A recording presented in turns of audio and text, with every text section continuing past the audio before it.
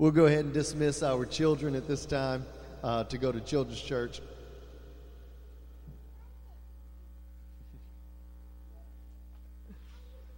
You know, it is a exciting time that we gather on Palm Sunday.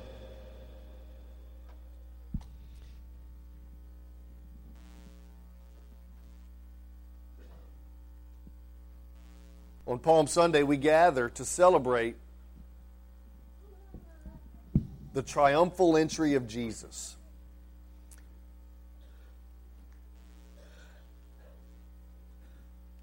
As we talk about the triumphal entry, as we talk about Palm Sunday on this Sunday, we're reminded, and we're going to get into the text, and we're going to get into the story in just a few minutes, but Jesus enters in on Palm Sunday and gets one reaction and one accolade and one response by a bunch of variants of different people, by the crowd, by the Pharisees, by the disciples.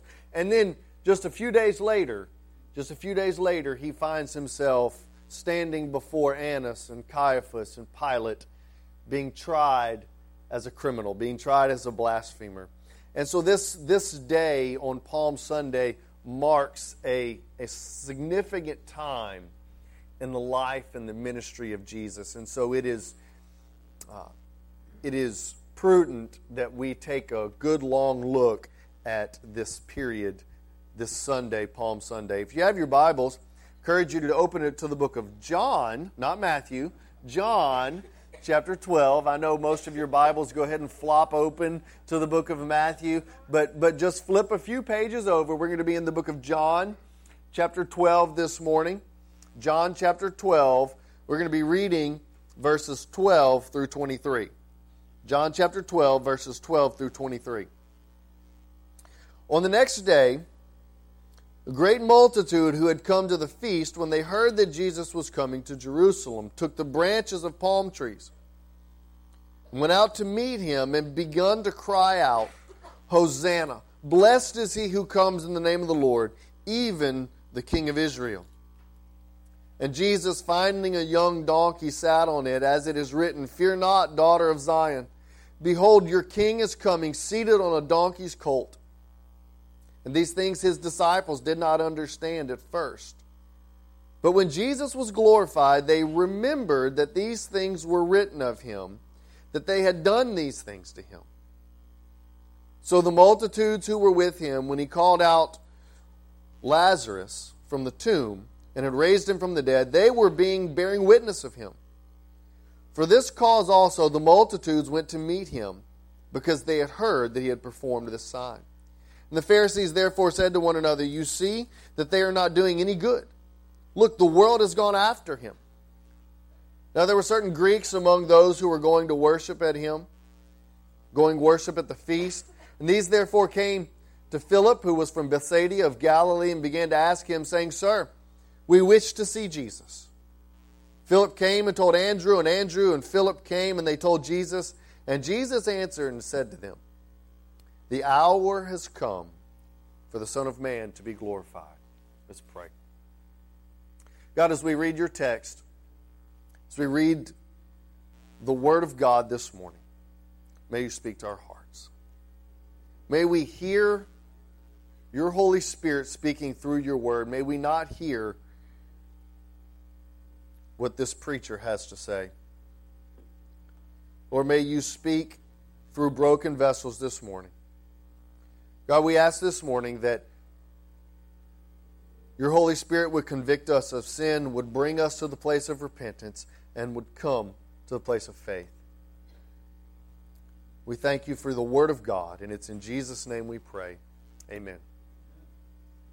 Well, Jesus enters Jerusalem on this Palm Sunday.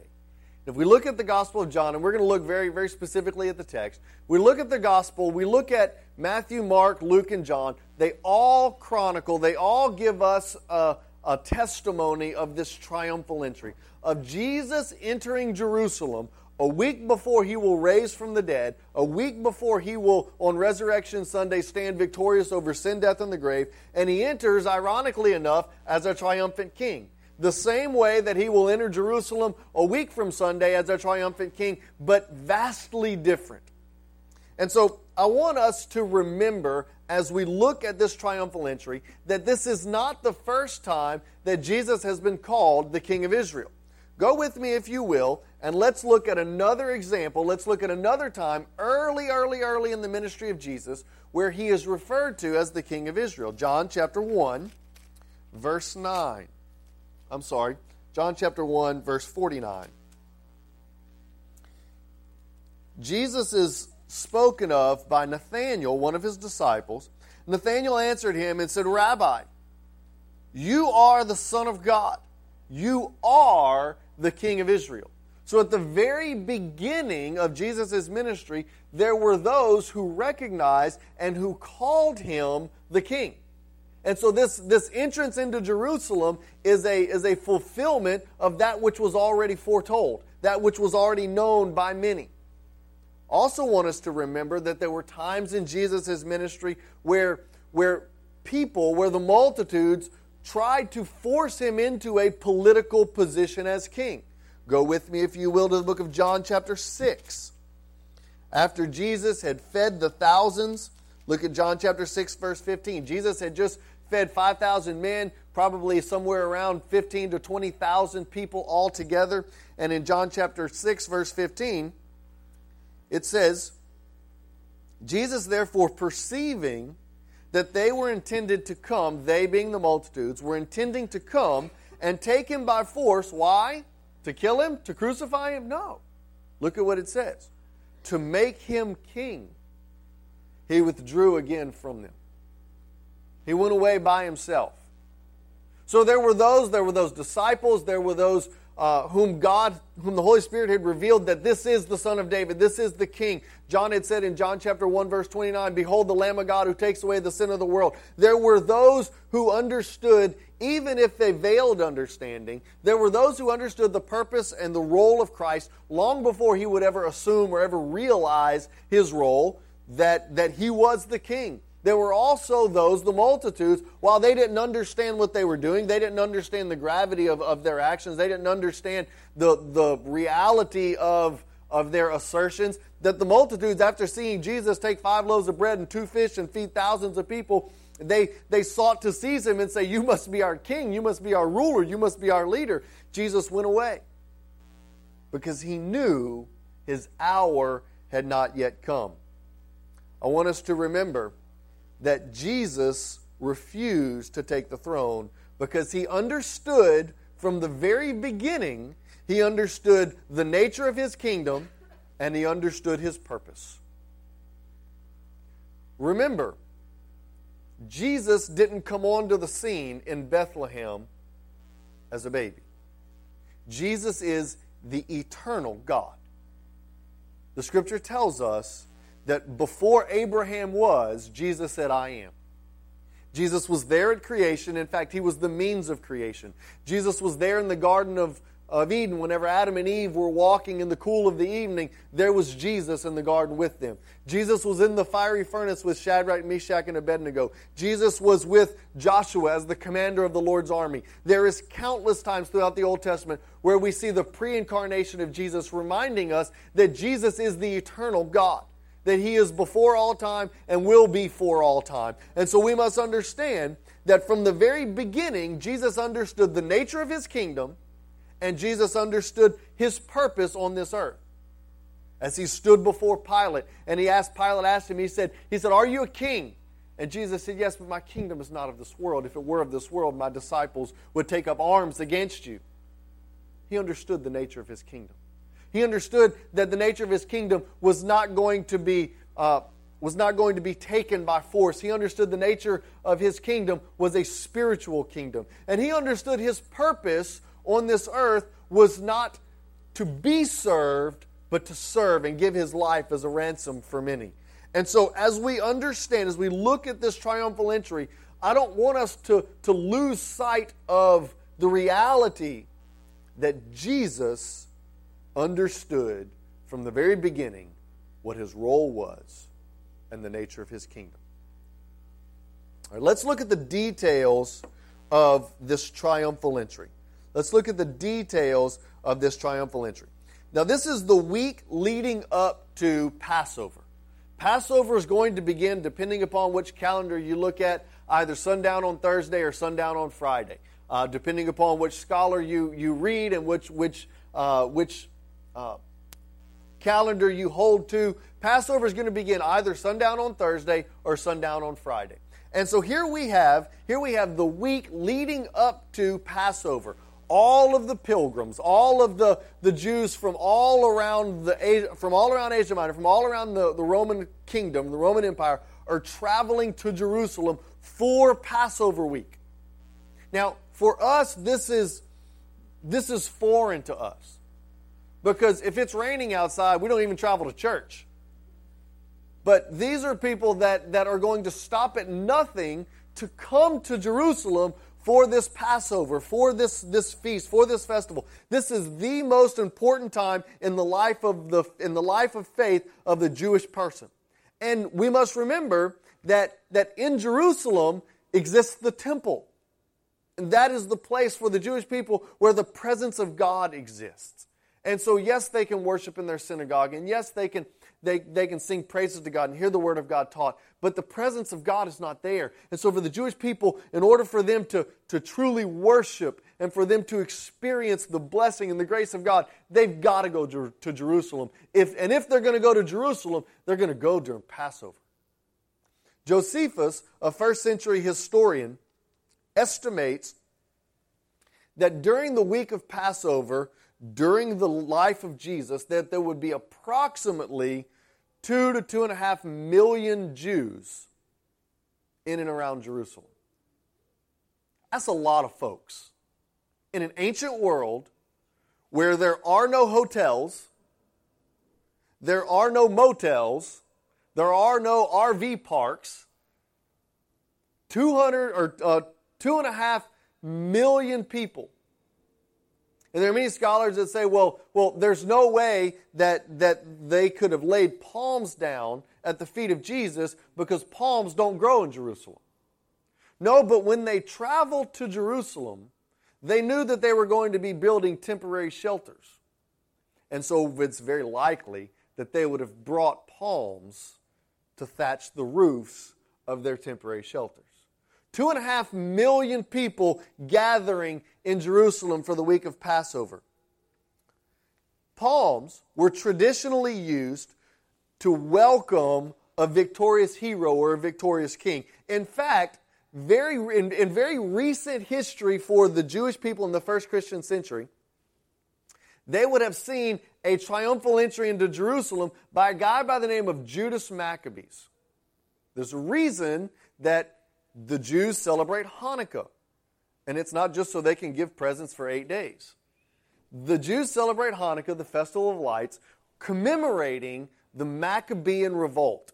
What this was, and this is important for us to understand this, because this helps shape the mindset and the expectancy of the Jewish people in the days of Jesus. Under Antiochus, the Roman emperor, there was no worship, there was no monotheistic worship. The only worship that was allowed in the Roman Empire was the worship of the Roman gods. And a guy by the name of Judas Maccabees led a revolt about 150 years prior to Jesus, led a revolt that overthrew the Roman government in Jerusalem and reestablished the worship of God in Jerusalem. And then during that revolt, Antiochus dies, and a new emperor comes in and allows there to be relatively freedom of worship in Jerusalem. So, understand this. The Jews were not allowed to worship God in Jerusalem for hundreds of years. A guy by the name of Judas Maccabees comes in, overthrows the Roman government, leads this revolt, and now the Jews are able to worship God in the temple once again. Judas Maccabees, there were many people who believed Judas to be the Messiah. And when he entered into Jerusalem, history tells us that as he entered into Jerusalem, the crowds threw down palm branches in front of him and said, "Hosanna, blessed is he who comes in the name of the Lord." Why? Because for the very first time in hundreds and hundreds of years, the Jews had a hero who had delivered them from bondage and reestablished worship. Judas, in a very real, practical sense, was a Messiah for them. He was one who was appointed by God to deliver them from bondage and restore worship. That's in the recent history. It's in the recent memory of many of the worshipers, many of the pilgrims that are there. Their parents and grandparents and great-grandparents had told them stories of the Messiah, and as He came in, the one whom God appointed to deliver Israel from Rome, as He came in, they threw palm branches down. Now the Scripture tells us that many of the multitudes that were there when Jesus raised Lazarus from the dead. So understand this. They watched Jesus call Lazarus out of the tomb, and then that same guy marches into Jerusalem a few days later. So what do? They throw palm branches down. They say Judas Maccabeus may have been a Messiah, but this is the Messiah. Hosanna, blessed is he who comes in the name of the Lord. They were celebrating a hero's welcome. Now, I want us to look at the reaction of the Pharisees. When we leave here today, I pray that we will leave with a true faith in Christ. As we'll look at the reaction of the different bystanders there, we'll see that many of them reacted to Jesus. We'll see the Pharisees' reaction. We'll look at the reaction of the crowd. We'll look at the reaction of the disciples. We'll even look at Jesus' reaction.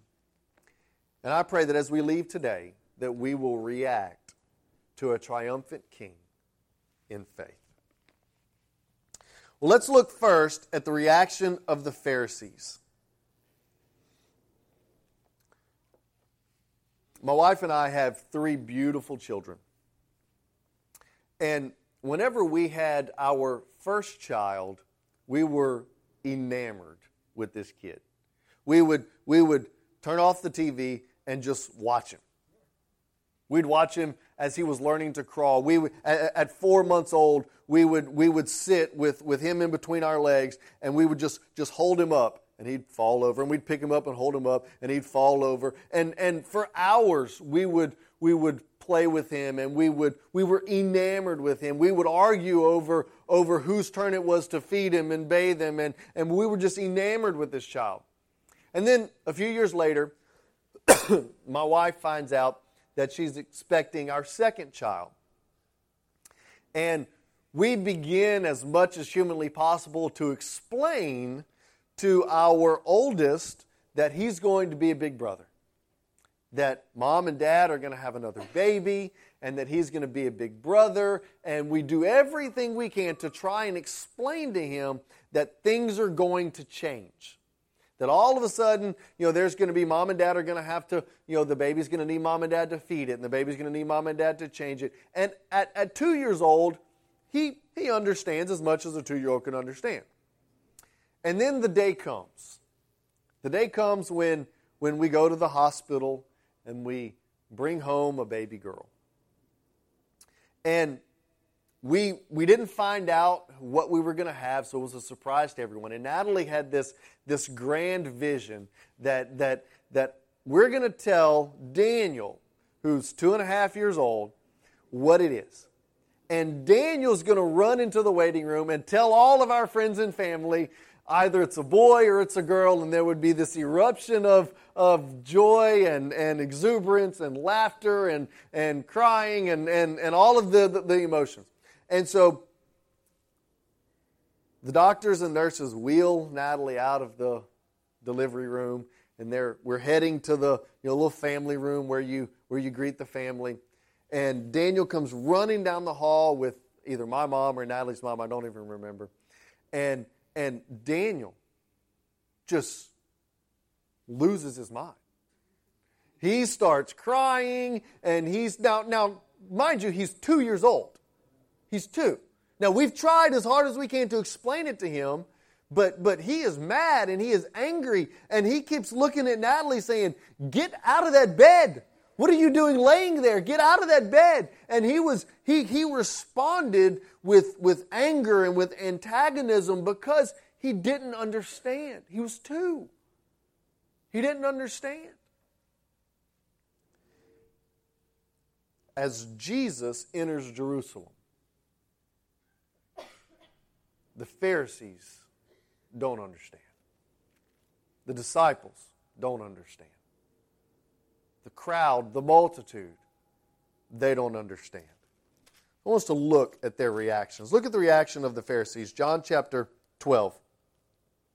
John chapter 12. The Pharisees, now they had already conspired in John chapter 11. They had already conspired to kill Jesus. After Jesus raises Lazarus from the dead, they get together and they say, okay, this is enough of this guy.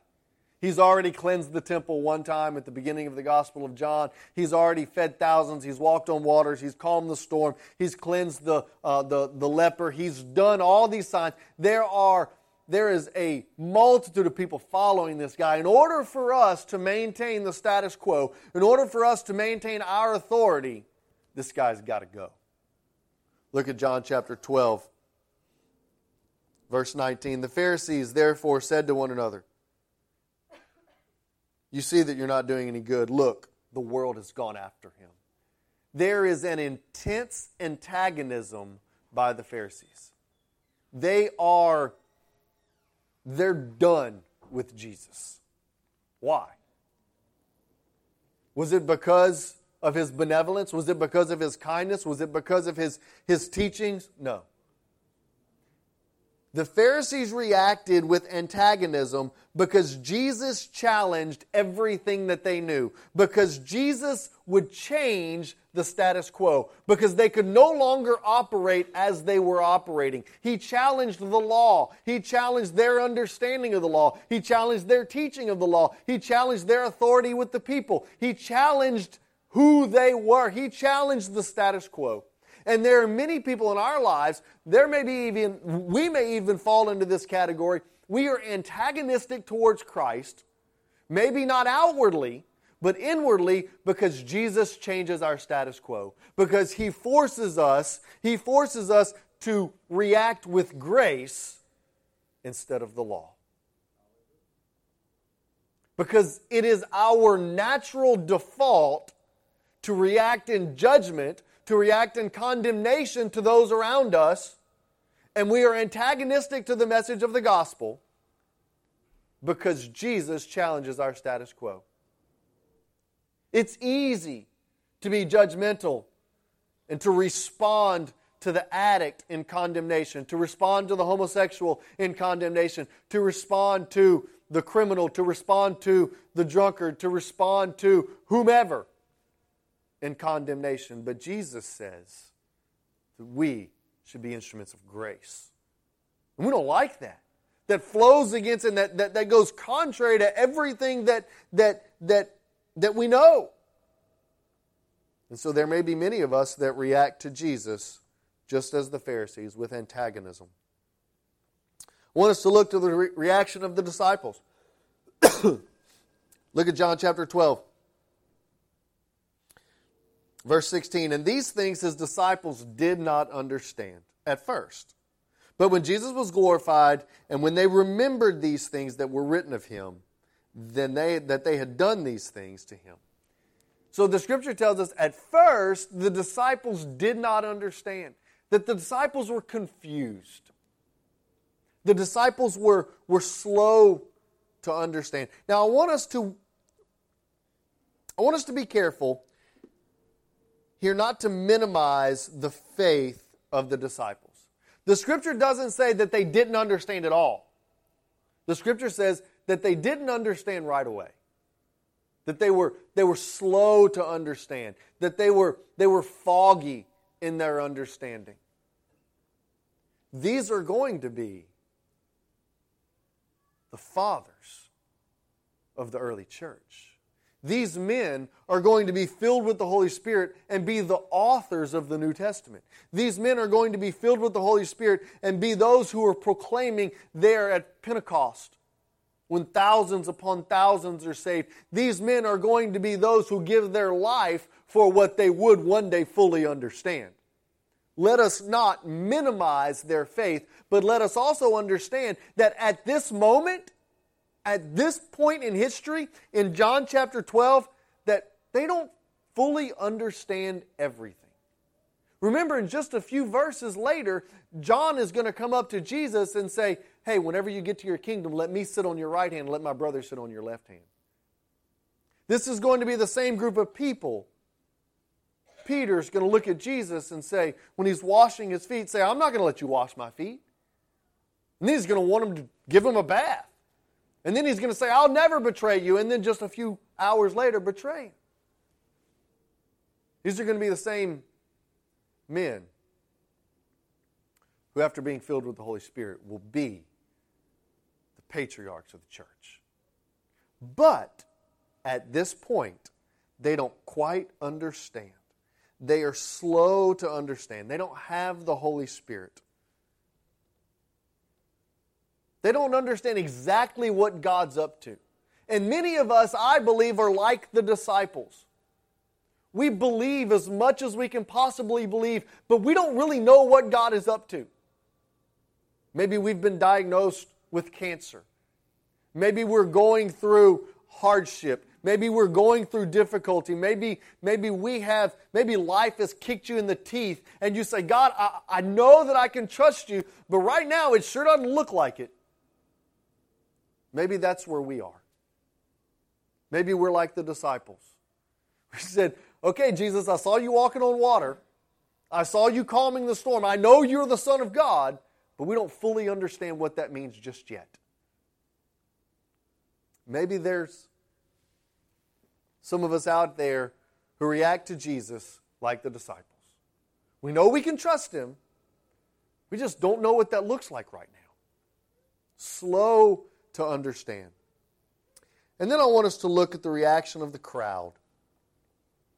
The reaction of the crowd is interesting.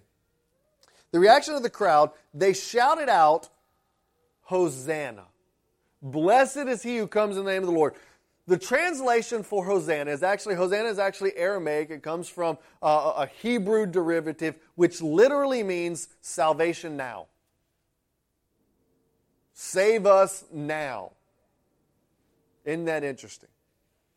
Jesus is marching into Jerusalem. He's hearing them say, save us now. Blessed is he who comes in the name of the Lord. They believed Jesus to be their Messiah. However, they wanted their Messiah on their terms and on their conditions. Go with me, if you will, to the book of Psalm chapter 118. This is the passage of Scripture. This is the passage of Scripture that they are referencing. Psalm chapter 118 is a messianic psalm. Verses 25 and 26 is the specific text that they are referencing. Psalm chapter 118, verses 25 and 26. Bo actually quoted this psalm, a portion of this psalm this morning. Psalm chapter 118, verse 25 and 26. It says, O Lord, do save. We beseech you. We beseech you, do send prosperity. Blessed is he who comes in the name of the Lord. We have blessed you from the house of the Lord. They are quoting this Psalm 118. Blessed is he who comes in the name of the Lord. Blessed is he who comes as the anointed one, as the Messiah from God. They're quoting this passage in conjunction with Zechariah chapter 9. With Zechariah chapter 9, it is kind of a consolidation of the two chapters. Psalm 118, verse 25 and 26, and then Zechariah chapter 9. They want Jesus to be their Messiah. However, they want Jesus on their terms. Save us now. Be the Messiah. Be our King like Judas Maccabees. Be our King who delivers us from political bondage, who delivers us from the reign and the tyranny of Rome. Deliver us, be our Savior now. Drive out these Roman officials, rule over us as our political king. Why? Because that's the mindset That is the understanding of the Jewish Messiah in the first Christian century. I believe that many of us respond and react to Jesus just like the crowd. Be my Savior, be my King, be my Messiah on my terms. I want you to impact my life like this, like this, like this, like this. Jesus, be my God, be my King, be my Savior. Take care of my finances, take care of my family, take care of my fill in the blank. We want Jesus on our terms. Let us look at Jesus' reaction. Now, I want to remind you, all throughout the Gospel of John, Jesus has said over and over and over again, my hour has not yet come. Go to John chapter 2, verse 4. Jesus is at the wedding feast at Cana. And his mom says, hey, Jesus, they're out of wine. And Jesus says, woman, what do I have to do with you? My hour has not yet come. Look at John chapter 2, verse 4. Jesus said to her, woman, what do I have to do with you? My hour has not yet come. Jesus said, it is not time for me to reveal the purpose that God has given me. Remember I said at the very beginning that Jesus was well aware of who He was and what His purpose was? John chapter 2, verse 4. Jesus said, my hour has not yet come. John chapter 7, verse 30. John chapter 7, verse 30. Again, we see Jesus at the feast teaching, the Feast of Tabernacles, and Jesus is teaching. They were seeking therefore to seize Him, verse 30. And no man laid hands on Him. Why not? Because He was really fast? No. Because His hour had not yet come. Remember who is sovereign? God is.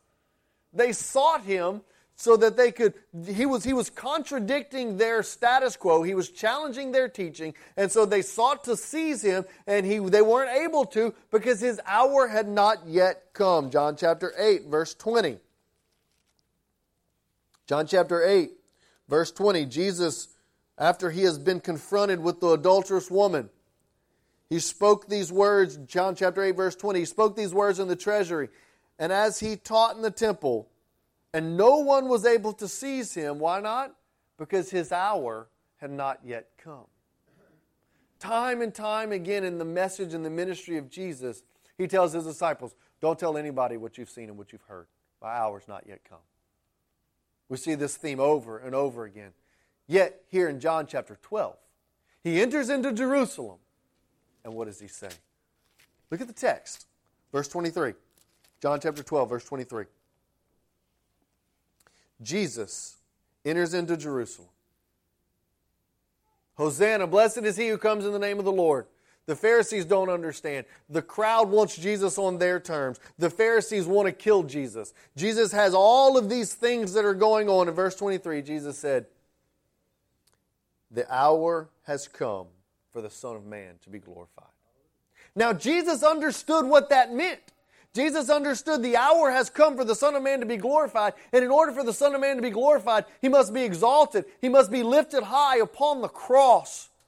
That He must suffer the fate of, He must suffer the consequences of sin. He must endure the wrath of God. He must be separated spiritually from His Heavenly Father for the first time in all of eternity. He must bear the weight of sin. Jesus understood what it meant, my hour has now come, and yet He responds in complete submission and faith.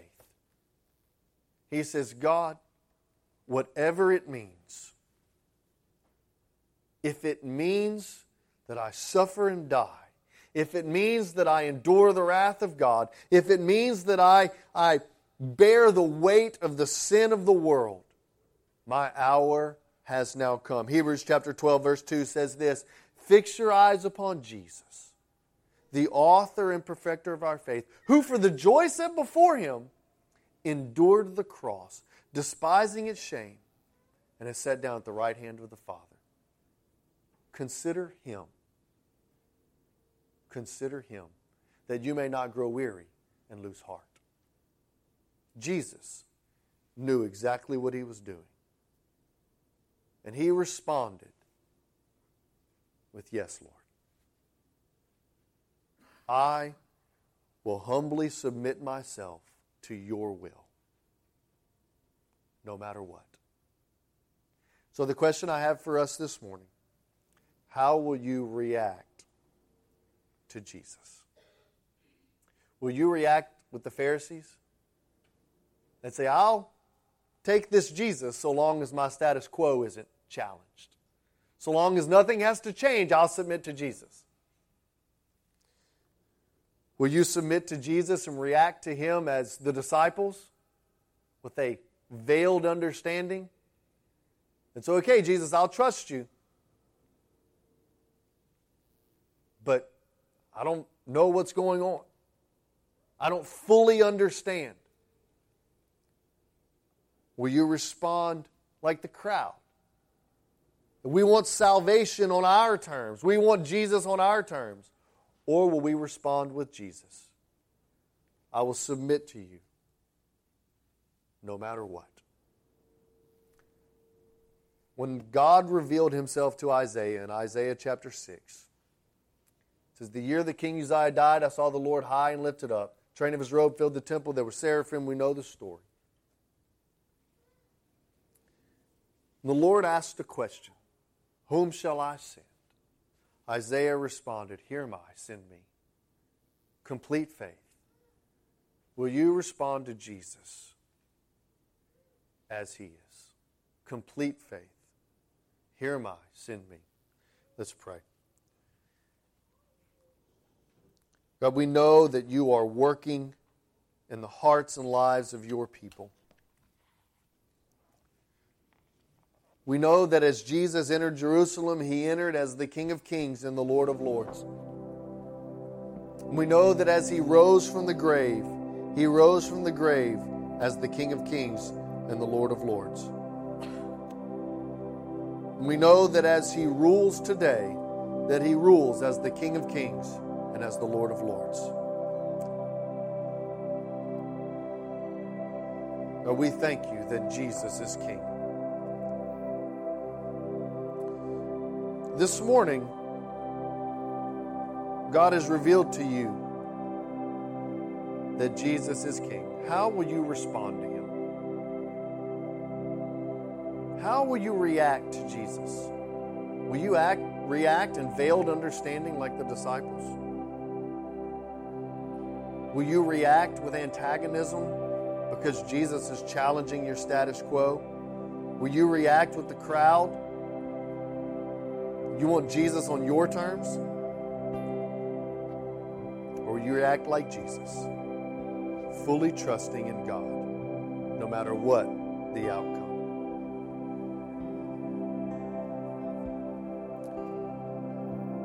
As we sing the song of invitation, maybe you need to come down to this altar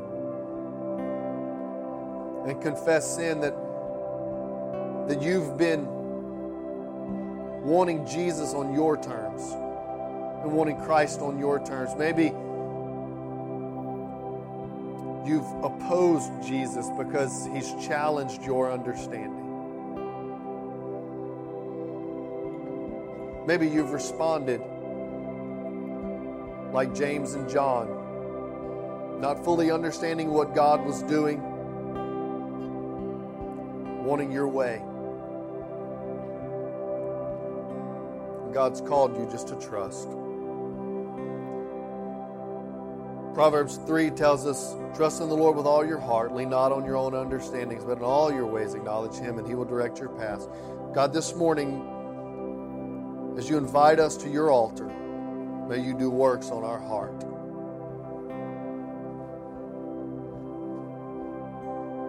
Maybe God has called you this morning to become a part of what he's doing right here at Redeemer. Whatever it is that the Lord is speaking to your heart, may today be the day of decision. Thank you for Christ. We pray your Holy Spirit would move in this place this morning. In Jesus' name.